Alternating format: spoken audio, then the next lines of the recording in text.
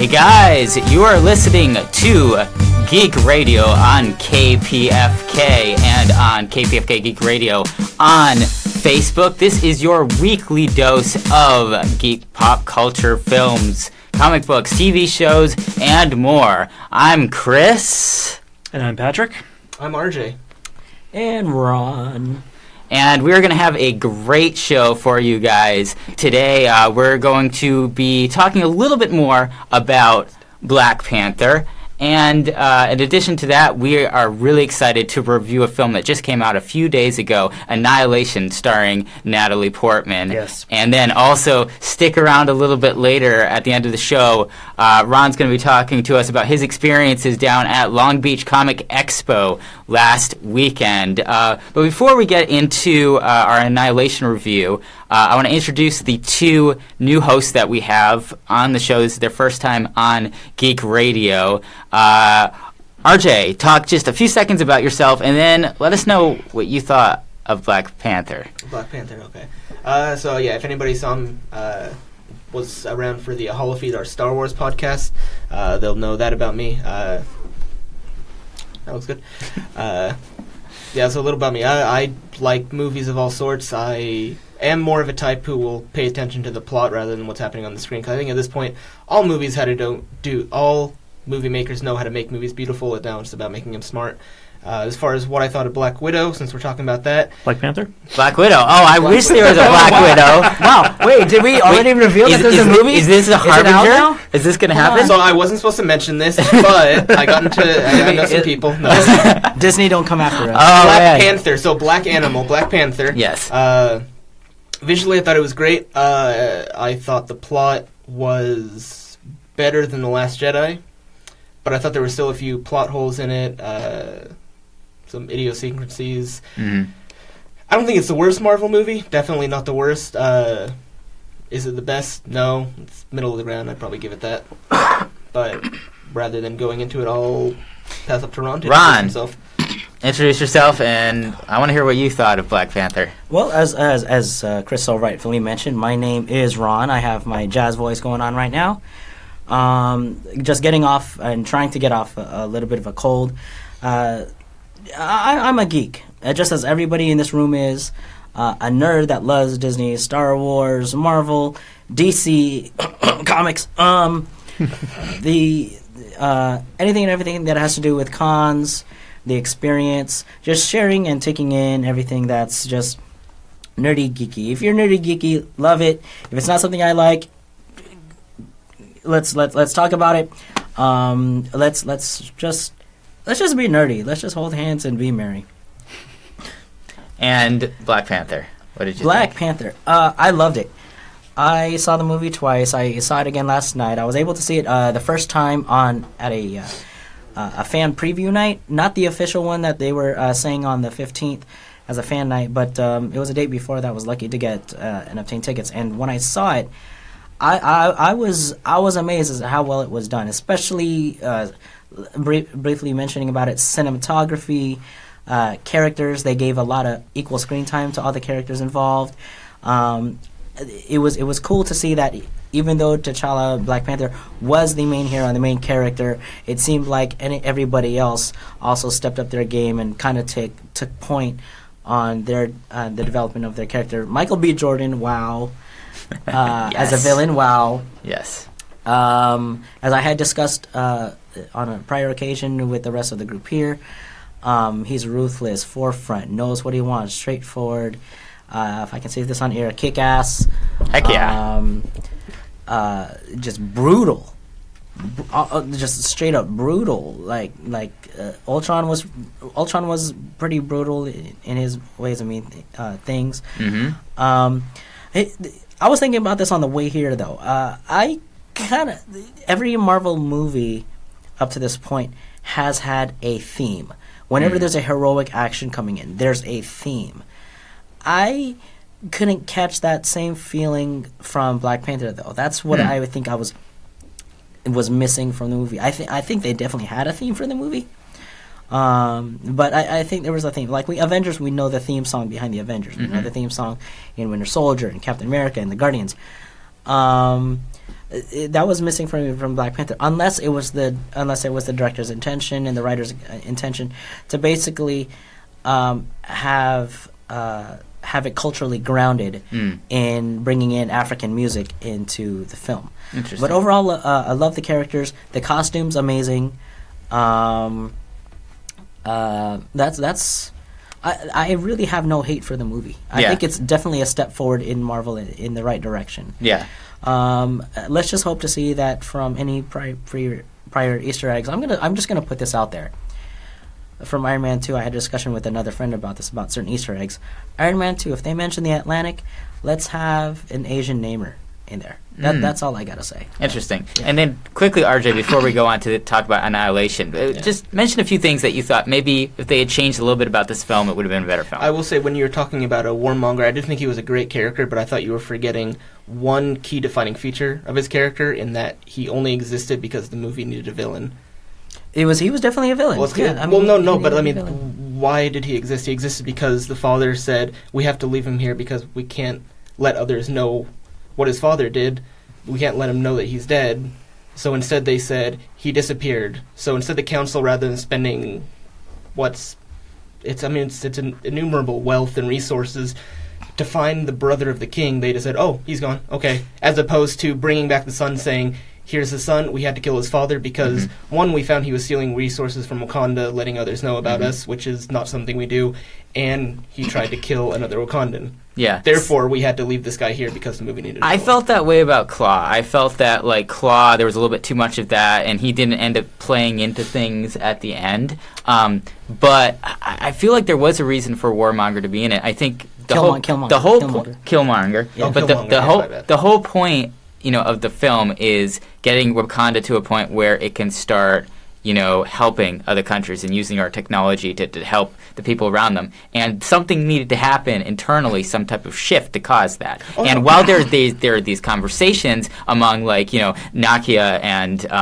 and Black Panther about this, nothing's going to happen until something crazy happens. And I think that the Killmonger was supposed to come in and be that big shift that then causes them to reach a middle ground where, no, we're not going to conquer everybody, but we're still going to help them. And I think that's the reason why his character was there. Well, and I don't disagree with that. That is why his character was there. But my problem is, as far as the plot goes, there wasn't a strong enough reason for why he was there. Like, if the father, if the uncle, the priest, if Forrest Whitaker's character, if neither of them had even known the son existed, that would have been a different story, because then there was no reason why the son was left there. It was just, he was left there and nobody knew about him. He wasn't a secret, because then it's, well, why did you keep the secret? You're the king, yada, yada, yada. There's a lot, obviously there's a lot more into that, but as you said, we're talking about Annihilation, so don't want to go too far into that. If you want to hear us talk a lot more in depth about Black Panther, last week on Geek Radio we talked about it, so just go to our Facebook page, KPFK Geek Radio. You can see the video of us talking about that. It's about halfway in through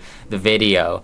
But let's talk about Annihilation. Okay, so I've seen this film. I just watched it a few hours ago. Patrick, I know you're really excited to talk about this. Yep. RJ, you saw it last night. I saw it last night. Ron, have you seen it yet? I haven't seen it. Okay, so is this something that you need to go in the other room not to be spoiled about, or? I really don't care about. Okay. You know what? I will actually step out of the other room, because maybe there is discussions that I probably don't want to hear. Usually I don't mind spoilers. So we're gonna call you back in to talk about Long Beach when we're finished. Yeah.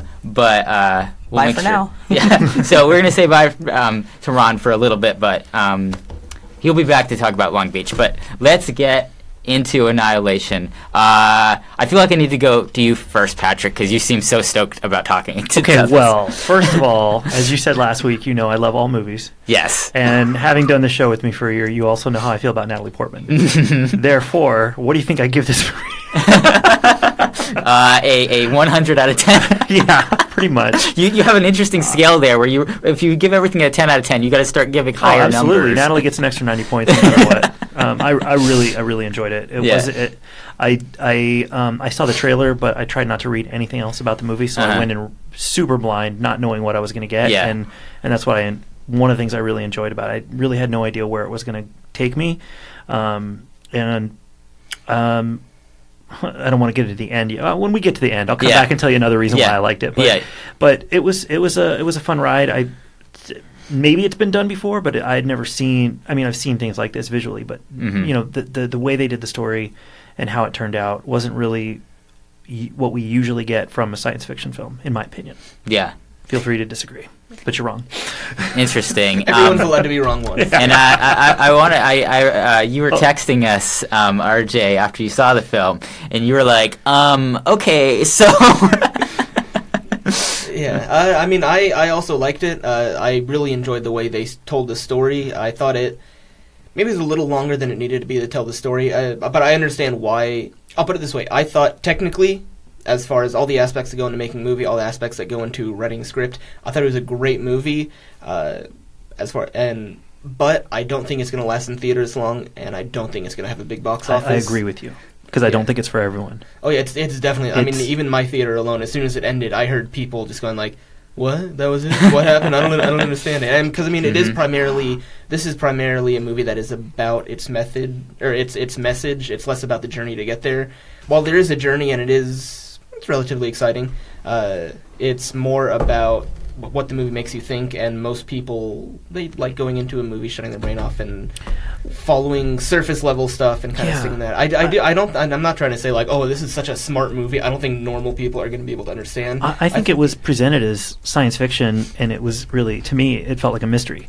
We're slowly showing you what, pieces of what's going on here, who she is. Like, we're giving you pieces of her story and her husband's story, and it was more of like sitting there trying to figure out, trying to piece it all together, as opposed to like, oh, when are they going to find the monster and things are going to explode? And I do think the trailers probably were a bit misleading in that, because they did make it seem a bit different than what the movie actually was. And that's why I wasn't going to see it initially, because I saw the trailer before watching The Last Jedi many times, and I was like, oh, seems like just kind of like a jump scare horror film. It kind of reminded me of Suicide Force, but like a more sci-fi version of it.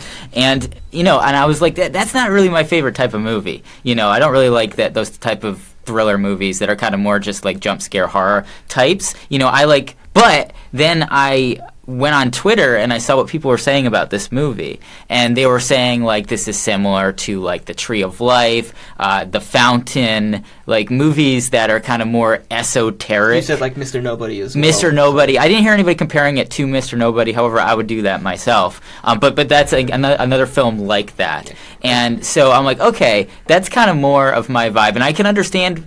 A lot of these movies don't do very well in theaters. Mm-hmm. So obviously if they know, oh, it's one of these movies, we want to make money, we got to make it seem like something that people are more into. Yeah. And what are people into? Jump scare in the forest horror films. I will say, I do want to talk about the trailer, then I'll let you get to how you thought about the movie. I didn't think it was leading into a jump scare movie. Okay. I obviously, it definitely seemed very heavily horror, which, I mean, I like horror, and with the theme, I thought it was something along the lines of all these forces go into this field that is somehow creating these terrible... I mean, I thought it exactly what it was. That is creating these strangely evolved, strangely mutated beings, but I thought it was going to be more about that and more of a survival horror than the sci-fi mystery. Yeah.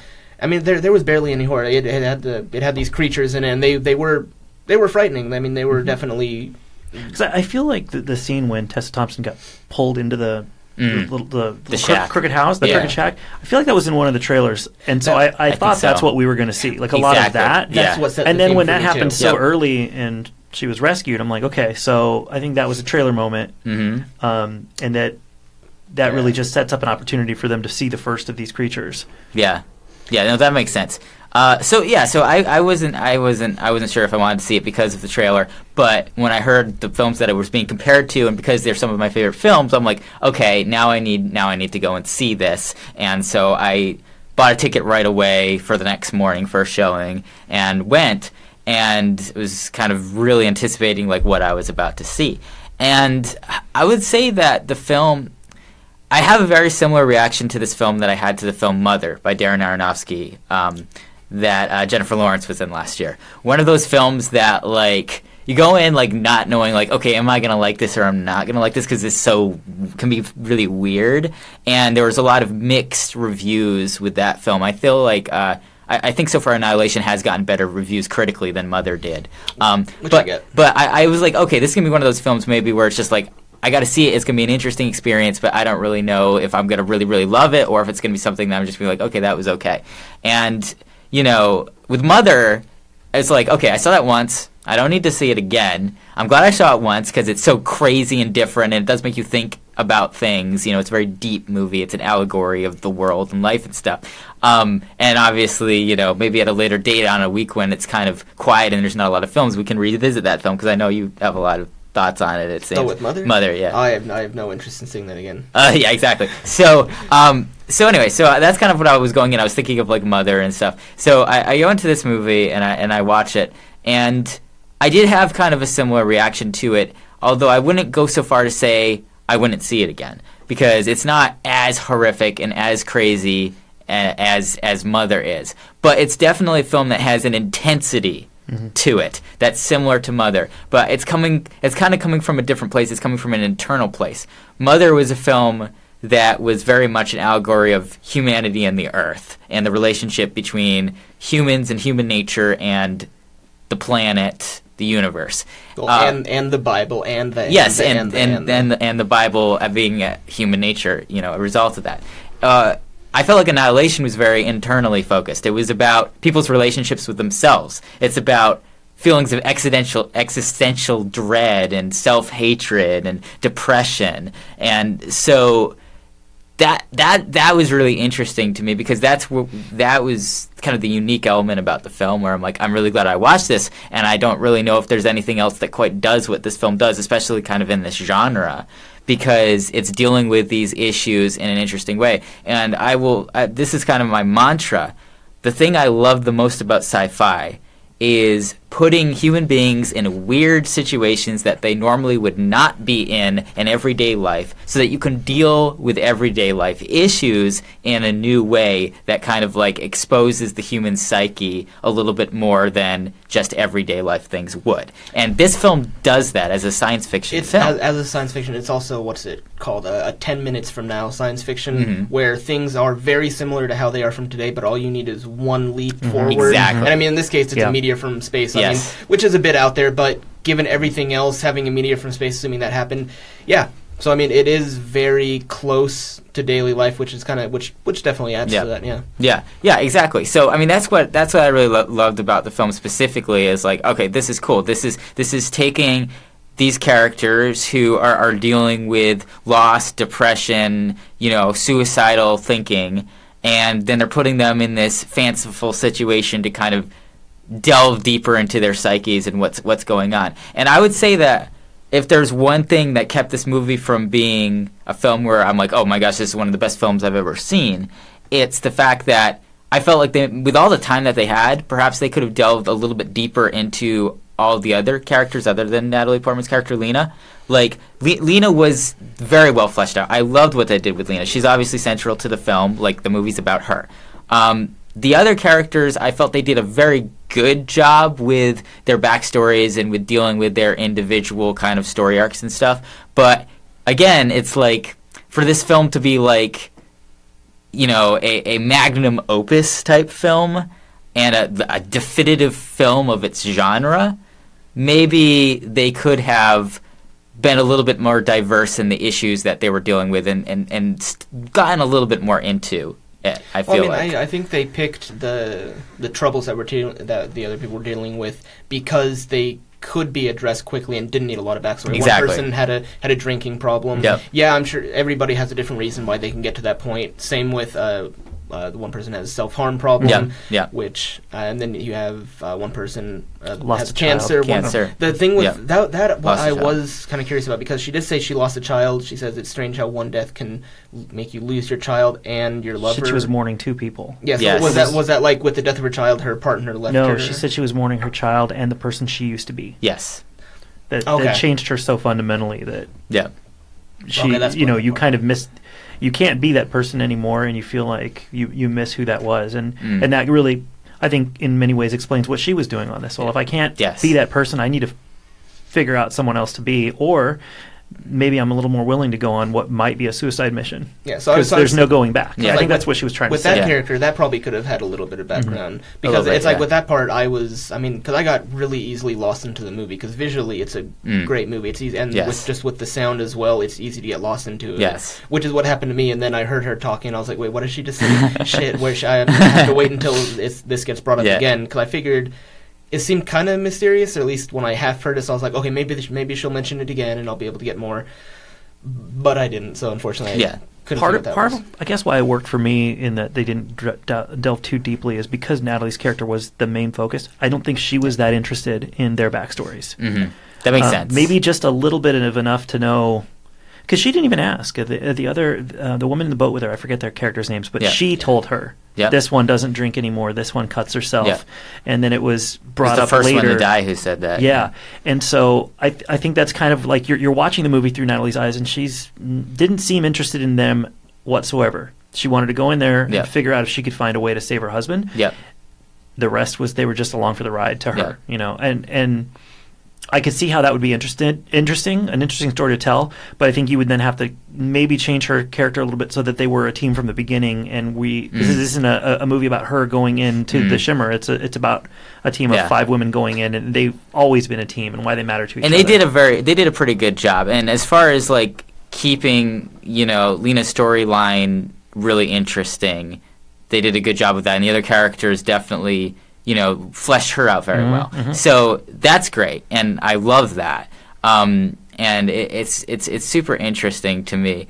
I think this movie is cool because there's been so many sci-fi movies, so many movies that have dealt with like weird phenomenon, X-Files type stuff going on, and yet someone has figured out a way to write something that I haven't seen before. This whole kind of idea of this prism effect going on, where everything's being refracted and kind of put back into itself and reassembled in weird ways, and how this is happening. It's most evident in life and life forms. And I thought that was a pretty cool idea. Now I know this is based on a book, so I'm assuming it's the author of this book that deserves the praise for coming up with this idea. So that was really interesting. So I'm glad to like sit down and watch a film in this genre and be like, okay, it's something new. I don't really know how this is going to play out because I've never seen a film where they've had this exact thing that they've been dealing with before. And it also was cool how you don't really know what's going on at first. Like, it is very bizarre. You're like, what could this be? There's so many different things that this could be. There's so many things that could be going on. They gave it away within one of the first interrogation scenes. Interesting. When she had the Ouroboros tattoo. Yes, I saw that, and I was wondering what the significance of that was, but I didn't know what that was. Like, you didn't know what the Ouroboros? No, I didn't. Okay, cause I think anybody who knew it, because the Ouroboros, Interesting. It's about kind of turning in on itself and devouring itself, which is what this ended up being about, and making something new, and that's entirely what. So I could get. That's cool. But what was interesting is she didn't have that tattoo when she went to the jungle, but the other girl did. Yeah, it's like that part of that other girl ended up becoming part of her. And so I was watching her arm through the whole movie. Same, I was they too. Can explain this? Well, because the next scene, I think, when they went in the current, she was saying like, "Oh, how did I get this bruise?" And then, who had the Ouroboros? Was that the paramedic? The one that was attacked by the bear. First time, second time. Second time. Okay. Second time. So the one who went crazy, basically. Yes. Okay. Yeah. That's. But yeah, she started, and it was weird because the one who was attacked by the bear the first time. God, this is horrible. I don't know their names. She gave her like a weird look when she said, "I'm starting to get this bruise."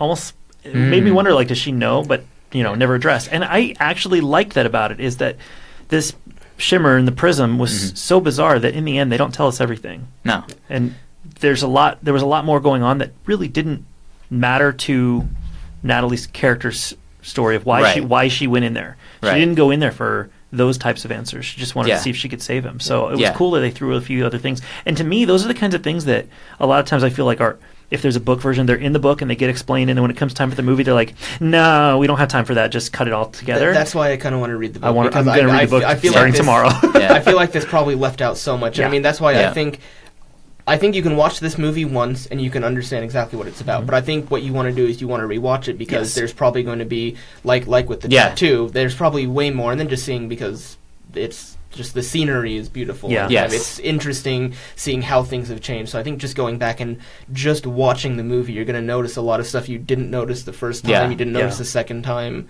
Ideally, I would like to watch it once more, then read the book, then watch it again. But I think for the sake of time, I'm just going to start the book tomorrow and just get this going because I don't know if I'll have time to catch it 3 more times. But, true. So that by the time it comes out for home release, I've already read the book because I'm very curious about.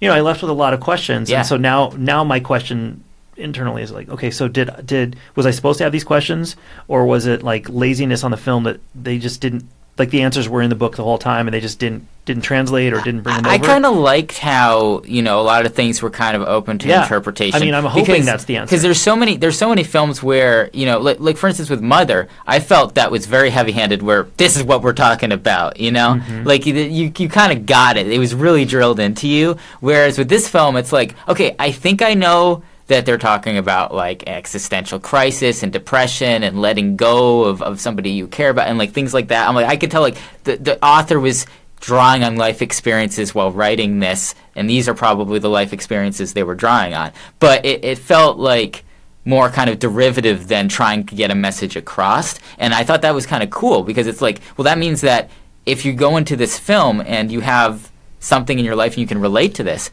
it can be so many different things. Like I was thinking of things that I'm going through right now where I'm like, okay, I can kind of relate to this thing or this thing or this thing that happens to these characters or that's happening inside the Shimmer because I'm kind of thinking like, what if I were to go inside this myself? How would it affect me and my feelings on this or that? And I feel like most people can walk into the film and have that connection to it, whereas Mother and films like that are just like, all right, we're talking to all humanity here. You all have hands that are in the cookie jar here, with that. So I thought that was kind of cool how how there's kind of a refraction going on within the film. There's also this refraction on how we connect to the film as well. And I think it was Dead Child Lady. Dead Child Lady. Who said something along the lines of leaving, like when you come in here, you leave your old self behind, or you turn into someone else, which I mean, it's talking about the overall theme, but it's also foreshadowing into a lot of other stuff. So that's kind of one of the other reasons why it's good to kind of go back and see it. But I did want to ask you guys, how did you think this compared to Ex Machina? Good question. So Ex Machina that's the film about the android. Yeah, right. With the attempt to create undetectable AI. Yes, that passed the Turing test. I really liked Ex Machina. I've only seen it once. I didn't see it in theaters. I saw it after it came out on home video, which is whatever that is now. And it's difficult for me to like one-to-one compare the two films because they're two very different types of movies. Like Ex Machina is kind of in the category of like Her with Joaquin Phoenix to me, where it's like futurism, but like dystopian futurism. Well, but it's another similar to Annihilation. Ex Machina is also at 10 minutes from now. True. Yeah. From the construction, I guess there's some similarities. I mean, we already have some pretty lifelike AI that are going around right now. So for someone to just be able to put this together, maybe not that it's one person who's able to do all this might be a bit. I mean, that's kind of a suspension of disbelief there, so no problem with that. But it's.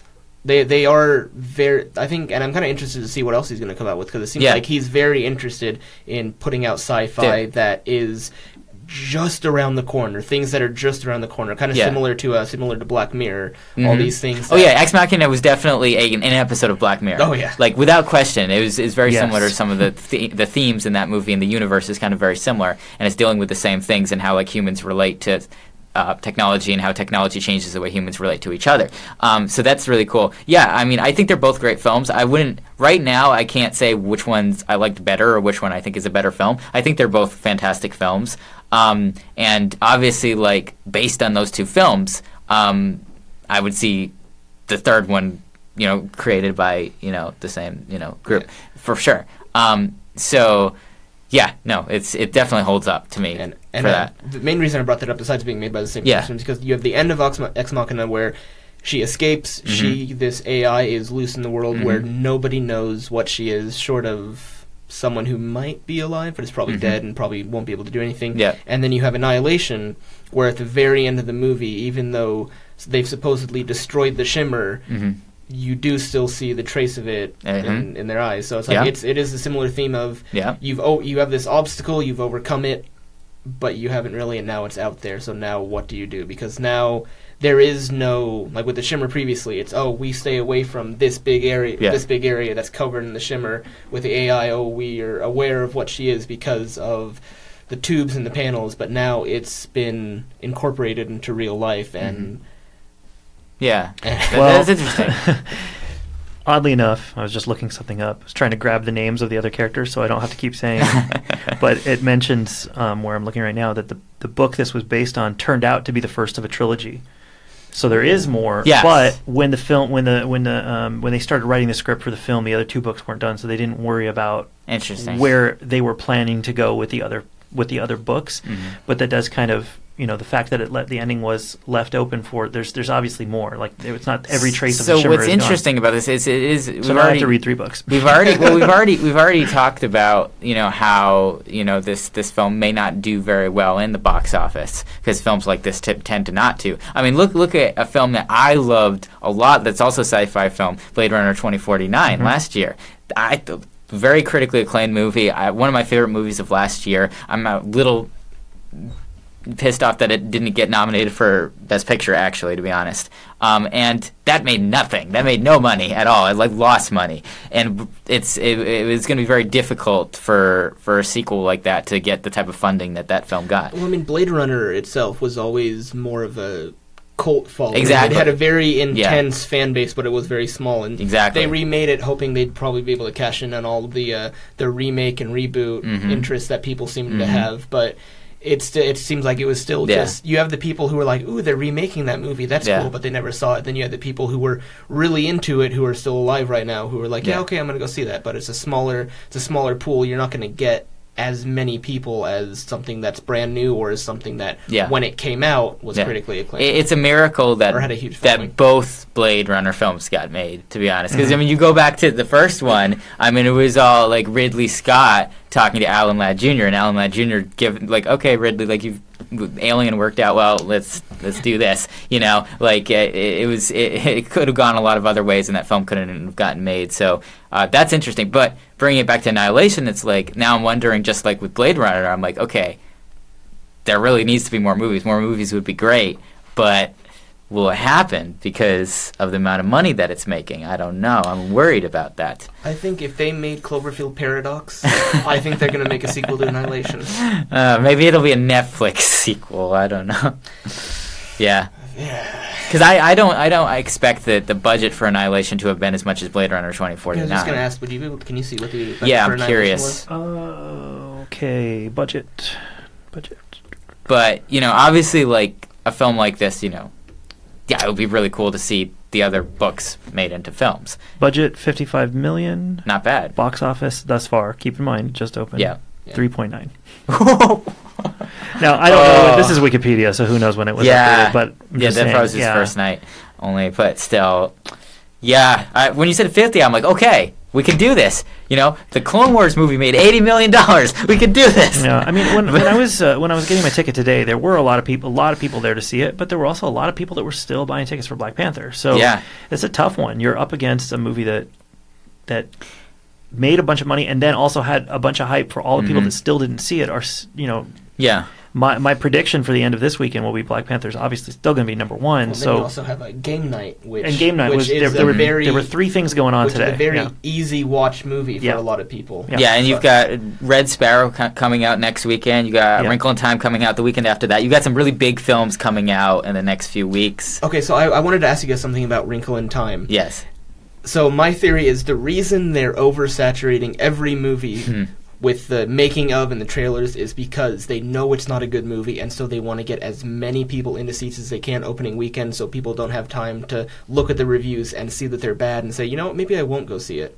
Because it could just be Disney blowing its load super early. I think it's Disney hopes. Because I think this film has a similar kind of lead up as the Star Wars films have had. I think it's a similar PR strategy as Star Wars. But everybody knows Star Wars. Not nobody, but very few people actually actively know Wrinkle in Time. I don't know. And are gonna be like, oh, Wrinkle in Time. Oh God, I feel like Wrinkle in Time is kind of in the same space as like The Giver and Ender's Game. When it comes to like YA books that are most people have read or heard about, in my opinion. I mean, I've read the book several times and starting when I was pretty young. But I mean, most of the people who read it was because it was assigned in high school or junior high. Right, exactly. Like that. Just those like The people Giver. aren't going to want to be like, oh, that book I was forced to read at that institution I hated. I can't wait to see that. Well, as some a people movie might and think relive that, my but other memories. people might think, oh, this is the book that, made reading fun. This is why I read a book, because I had this one to yeah, I read. guess if you really like it, I think Yeah. it's just the Disney marketing machine. I don't think it's a signal that it's That's not what- going to that's do what I well. think, think yeah. that that's what they do, and that maybe once this film comes out, then they shift to And- more Han and- Solo, and that Mhm. they do this for all their films, and the ones that flop, it's just people Yeah. didn't connect, and I think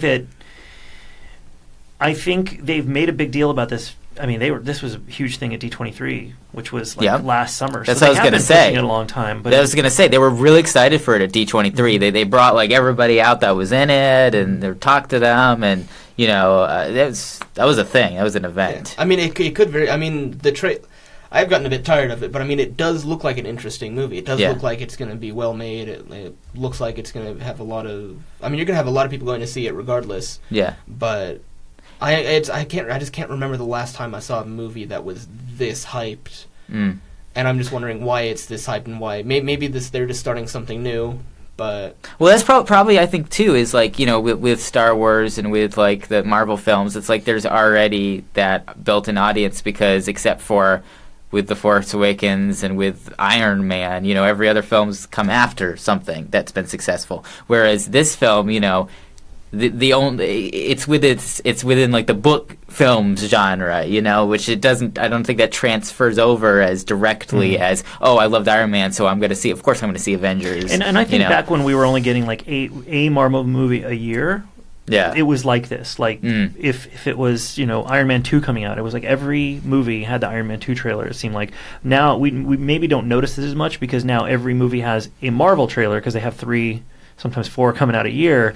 But this is the next big Disney movie coming out. So it's the only thing that they're really pushing right now. That's Disney, Disney branded. Obviously, they've got Marvel and they've got Star Wars as well. Mm-hmm. But this is a Disney film, and they've been on a bit of a roll. I mean, if you look back, not too far back in the past, when everything they put out just wasn't connecting. And so maybe they're just trying to capitalize that on. We tell people it's a Disney movie, and they're going to be excited about it. So they want to get it in front of as many eyes as possible. Because, like you said, it's not part of a franchise. Maybe it will be, but right now it's not. There's not going to be word of mouth unless they're pushing it. If there's sequel books to this one. I'm not. But aware. they won't. There doesn't if it's successful, there doesn't need to be. Yeah. They'll find a way to spin it. And, they definitely will. But again, I think within the YA book adaptations genre, it's just all about this is successful, so then let's find another similar book that we can make a movie out of. We didn't see a sequel to Ender's Game, even though Ender's Game I know has sequel books. But I think that's more to do with a lot of people not wanting to support the author. Mm-hmm. There was a boycott. Yeah. Interesting. Yeah. I was disappointed by the Ender's Game film. I mean, myself. the movie itself kind of. I don't think it really does. There's a really great subplot about what's going on Earth when everybody's training with his brother and sister, and them literally using aliases on forums and blogs to basically take over the government, and it's super interesting. And I don't think they even mention it in the film. And I'm like, dang it, that was half of the reason why I liked that book was because it was so intriguing that some teenagers could take over the world with the internet like this. I think that's more the limitations with it's not limitations, differences between movies and books. Is movies you can only do so much without just hammering narrative and exposition at the viewers. Yeah, but. Yeah. I mean, personally, I always preferred Ender's Shadow over Ender's Game. But yeah. But no, I mean, the books are interesting, but I think it's just kind of comes down to the court of public opinion. People aren't going to want to see it because they don't like the author. And so now that makes sense. studios. Plus, I mean, it was an average movie. Yeah. But you're not going to have people who want to put out all this money into making this movie if they think it's going to get boycotted again. Exactly. Unfortunately. Because, like you said, there's so many sequels and so many sort of sequels, and they're all, and the books are all really interesting. Yeah. So we want to hear you guys' thoughts on this. definitely send us a tweet at KPFK Geek Radio. Go to our Facebook page, KPFK Geek Radio. We want to hear your thoughts on A Wrinkle in Time, on Annihilation, on Black Panther, anything. We'll definitely be talking about your feedback on the show. We're going to transition now to bringing Ron back in. Let me just say one last thing. This won't ruin anything for him. Just on Yes. the box office, it's projected to do 10 to 12 for the weekend. The 3.9 was opening day. And That makes it sense. Did close to. It did like 900,000 on the Thursday night opening. And so. I assume that there's maybe some international markets that haven't opened up yet And either. well, and if you're international, you only have to wait a couple of weeks to watch on Netflix because apparently it goes to Netflix internationally in March. It was part of this weird deal. I that did Paramount's hear doing. about Yeah. that. That's interesting. I didn't Yeah. realize it was so soon, though. Mhm. I might need to hack my computer so I can watch this again from the comfort of my own home. All right, so let's get it. So, Ron, talk about what you did last weekend and why you were not on the show last weekend. Okay, I wasn't on the show. I wasn't on the show this weekend because for anybody who's seen me over there, I was at Long Beach Comic Expo, not Comic Con, but Comic Expo, and this is what I enjoyed about Long Beach Comic Expo, is that it is one of the smaller cons. It is one of the Expo Con. We'll just use the words interchangeably. Where you get to actually interact with a lot of the people even more. And what I'm surprised about this year as compared to the con is that they actually changed the space that they used. Last year and the previous expo that they've held at the Long Beach Convention Center was that they utilized a much bigger space. And so they had more of the artists and vendors and retailers come out. This year it was more of a smaller space. But you still had a fairly good turnout. This is a con really for a little bit of the cosplaying and fans and geeks alike to mingle around, to get to know each other, to get to know these new artists. And you're not gonna have the big names that are there, except with the exception of a few who did show up. We had former WWF at the time, Rikishi over there. Nice. There was Joe Keery, who is on I forgot his name, on Stranger Things. Oh, Joe Keery. I know who you're talking about. He's the one with the the long hair. Yeah. The babysitter.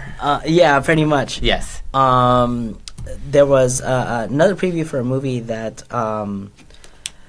Oh my gosh! Why can't I remember his name? The guy who David Tennant. Yes. How can I remember? I forget his name. He's going to be having a new movie. Interesting. But it was about the cosplayers.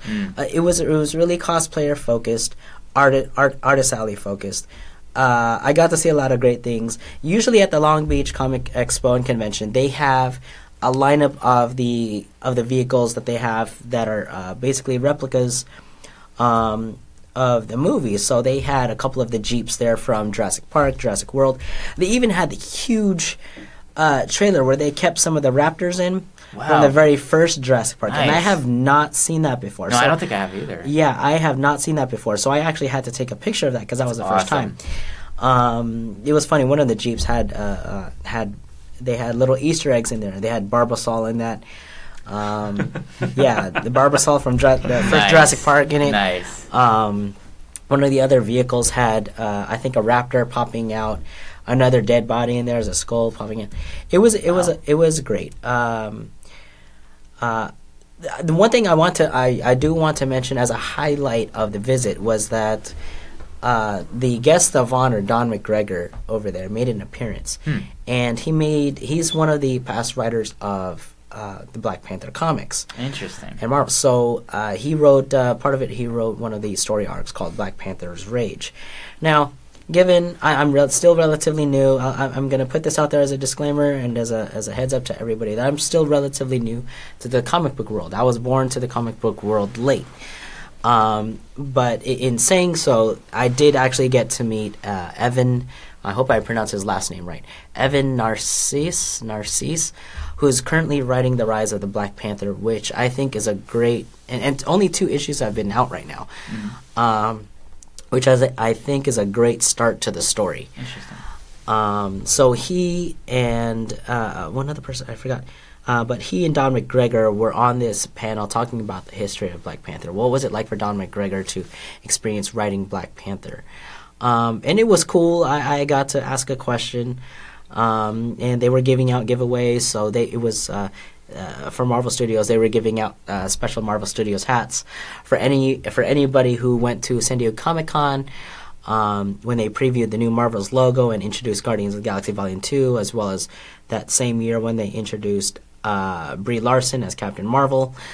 They gave out Marvel Studios hats. So this year, for anybody who's been to those special previews or special events, they gave out those same type of hats, but it had the Black Panther font written script Nice. on it with the Marvel Studios logo. Oh, that's awesome. Yeah, it was really cool to get That that. is That was pretty sweet. cool. I was stoked about Yeah. that. I didn't even expect to get one, Nah. because the panelist on the host panelist on that was like, okay, if you ask a really good question and a really thought provoking question, you might get a piece of swag from on behalf of Marvel Studios.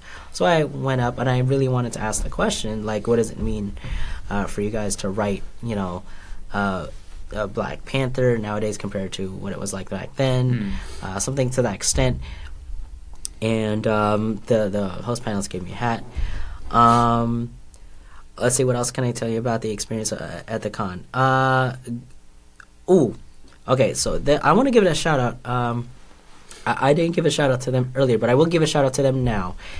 There is a cosplay and live action.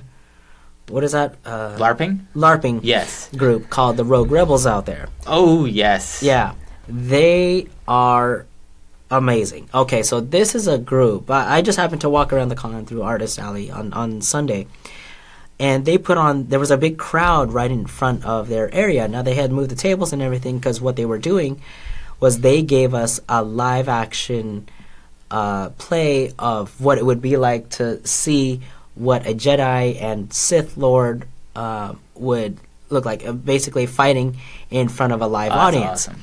So you had the saber guilds. I think they make the lightsabers. They use those, and they're unbelievable. They're unbreakable. That is so crazy. And they were literally fighting like as you see it on film. Nice. And they were Yeah. they were doing the force hand push, and it literally and when they did the force hand push, either you saw the person on the receiving end, either being pushed back or they were sliding as they were pushing. It was like a moonwalk, but they were sliding all the way back, which I thought was really cool. So I had to take a video of that. I don't have a professional camera or anything like that, so thank you.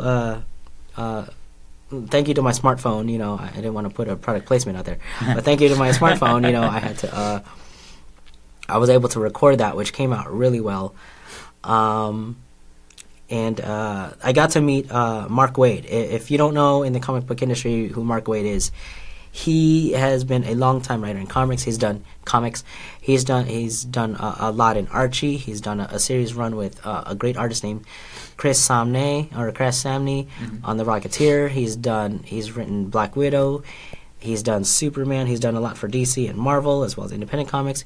He's on the current run of Captain America on Marvel. And we hope that we'll have him as a guest on the air soon discussing that'd his be run. awesome. We're just hoping. No promises. Just hoping. If you're listening, we want you on the show. Yeah, Mark, it was such a pleasure to meet you. If you're listening out there, it was a pleasure meeting you at Long Beach Comic Expo. He only took a few of your hairs, we promise. That's it. When I took a picture with you, I did take a DNA sample. So if you're not able to make it, we might have a clone here. Just give us about 20 years and you'll be here one way or the other. Yes, we'll be old by then. Patrick, I don't know where you'll be, but we'll be. But we hope you'll. We I'll hope be Evan sitting right can start- here telling everyone why episode 12 was better than they thought it was. Guys, I gotta tell you. That's awesome. That sounds like a really great experience. Yeah, I was also stoked. It almost brought me to tears to meet Andrea Romano. She's, if you know her, if you know what she's done for a lot of animated series and a lot of movies, she's been the main go-to person as a voice casting director. One of my personal favorite animated series growing up was Batman the Animated Series. Yes. Yes. Love that series. Love the noir film. Yes. The noir way style to it with the black, they use black paper for that. It was crazy. Yeah. But just she has stories to tell you. Like she could have spoke throughout the whole panel and not even a question being answered from the fans, and we'll learn a lot from her and we'll just love her. So her telling the stories of how she got Kevin Conroy and Mark Hamill to voice to do the voices of Batman and Joker respectively was an amazing story. So being able to see her in a panel and then talking to her briefly, she is such a humble person, and just meeting her in real life, that was definitely a blessing. Wow, that's great. Was able to. There were some pin traders over there as well too. One of the groups out there is BB Create, who's done a lot of making. I love that name. BB Create, where they basically adapt BB-8 into all these different forms and shapes. Like there's awesome. there's BB-8 as a Starbucks barista. There's BB-8 as dressed up in Dapper Day, Disney style. There's all those pins that they have. They have if you're a Star Wars geek, follow BB Create. Follow them on social media. Support them. They make a lot of fun for Star Wars geeks if you're adding anything to cosplay or your apparel or whatever. Besides that, there was a lot of fantastic art going around. There was just so much to see, and even in such a small con, and even in 2 days, and it's amazing. Like I felt like this is kind of my training for WonderCon and Comic-Con. Yeah, because on the second day I was already tired. I don't know if that's because of my age too. People say I look young, but believe me, I'm getting there. I'm feeling it. I'm taking my fish oil supplements. But you get tired, and it was just a really cool experience just to see the cosplayers and the artists out there. If you've never been to a con before, like Long Beach Comic Expo, which happens about this time every year in Long Beach, is definitely a good first con to go to. Yes. Because it's not overwhelming, it's not big, it's scaled, like you were saying, it's scaled to a point where you can actually have conversations with people, Yeah, you get to meet people. You get to see some crazy cosplayers that cross over their costumes with something else. You cross over. One year I remember seeing at Long Beach Comic Expo, you get to see this couple that's dressed up as whatchamacallit, Toy Story characters. Jesse and Woody as Jedi. Oh my gosh! I think I've seen a photo of this before. Yes. They've definitely been on there. I've seen pin-up versions of the DC characters. So there were a couple girls that were dressed up as pin-up characters from DC, from the DC universe. We had Superman, Batman, and Flash. So one of them even posed in the Flash stance, where he's just about getting ready. Does Superman have a mustache? You know what? It would be odd. I want to see Superman with the porn star mustache. That's all I want. That's another convention. It would be. I think that's in Las Vegas. Yeah, that one's held in Las Vegas. Let's go. If you know, I'm not okay. I'll just leave it at that. I probably had some things to say, but not family friendly. Yeah. But it was amazing to see that. It's really a con for if you're new to it, or if you really do just like, or if you're just burned out and you've been to like San Diego Comic-Con, you're at Comic-Con, and you're just like too much going on. It's not even overwhelming. Yeah, it's a lot. It was it was just small, compact, fun, entertaining. Getting to meet people, getting to discuss the fandoms, getting to know people, adding them to your Facebook or Instagram or Twitter or whatever, and following them and gaining new friends and interacting with them. And you make new friends at these places. So Comic-Con, you're just in a rush to go everywhere and then get to that Game of Thrones panel. You gotta get there. Not gonna get in. San Diego is so stressful. I can't tell you how stressful it is just to go to San Diego. Yeah. I mean, I learned just to share one of my past experience. I learned as one of my first times going there, and I was able to get the whole experience going 5 days, including preview night. I regret not doing the things that I wanted to do because I was mainly on the exhibit floor. Because there was a lot, that's a big space. Just trying to walk from one side to the other takes, it could take you an hour because so many people are in your way. Yeah. That you just feel like I'm not going to get. And to you any keep of the things looking I left. want. Oh, there's something. Ooh, he's catching your eye. Yeah. You're a fish walking upstream, and then when you're walking, fish walk, fish swim upstream. Sorry, Finding Nemo 3 coming out 2022. There's something in the water. We're seeing Nemo. the Pixar theory go from the fish to the monsters. Nemo is now a mutant. He's got the X. That's what Annihilation was about. Yes, Nemo. it's in the Pixar theory. It all makes sense now. Nemo has the X gene now, so it's evolved into... Oh my gosh. Yeah, That's what The Incredibles is going to be at. I'm excited for The Incredibles The 2 now. Incredibles, oh my god, yes. The Incredibles coming out, when is that? It's in May? It's coming out eventually. It's this summer. I know it's this I summer. don't care, it's coming out. And when it's going to be out, I'll be excited as I'm hell. counting down days to Han Solo. There's like 89. Not counting. I can't keep any other numbers in my head right now. We're divulging to a different topic because it's going to be a Disney full year. Oh my gosh. And we haven't even talked about Infinity War. Yes. I'm excited. Okay. That's why I'm excited that we got this show going for you guys. I want to hear in comments if they do like what Nerdist has done in previous years of hosting a marathon event. I would be down for that.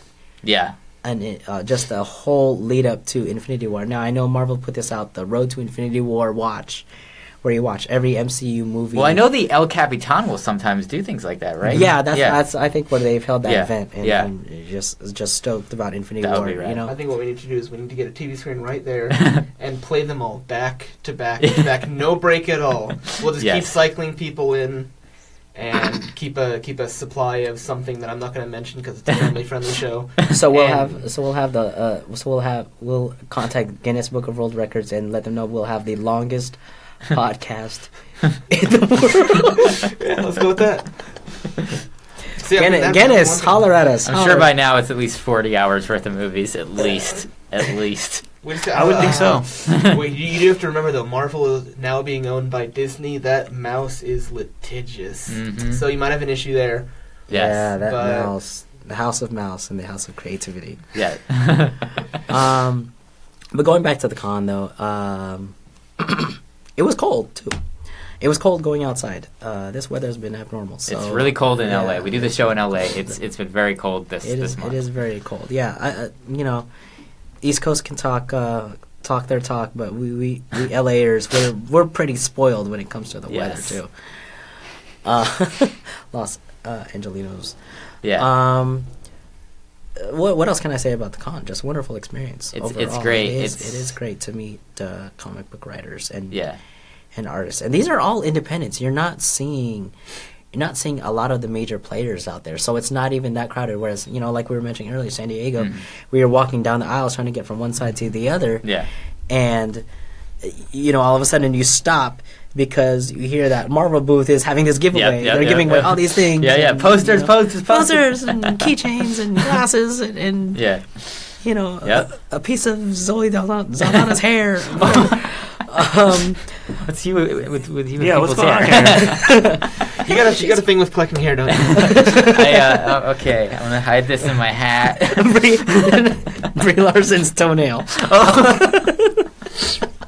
Being sold on Amazon. So should we give our P.O. box so the lawyers know where to send the restraining orders? 3729 Cahuenga Boulevard West, Studio City. He's giving out the real address now. That's the funny part. I thought he would make something up. Avengers HQ.